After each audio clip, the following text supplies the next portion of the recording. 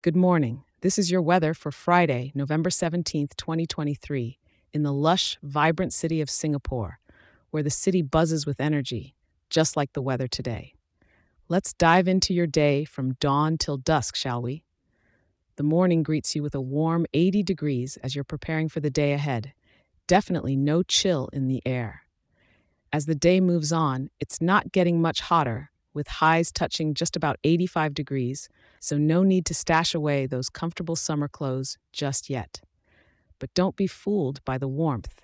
The evening will cool down only slightly to about 84 degrees, perfect to enjoy the twinkling city lights during your evening stroll.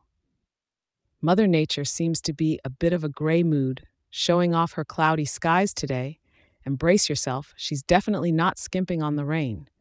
You're in for a wet one with moderate rain throughout the day. We're talking nearly 2/10 of an inch of rainfall, so keep that umbrella handy and maybe those snazzy galoshes. It's going to get splashy. And oof, the humidity is sitting at 66%. It surely wants to make its presence known, adding that special tropical sheen to your skin. The wind is whispering at a gentle 9 miles per hour from the north, not strong enough to wrestle your umbrella away.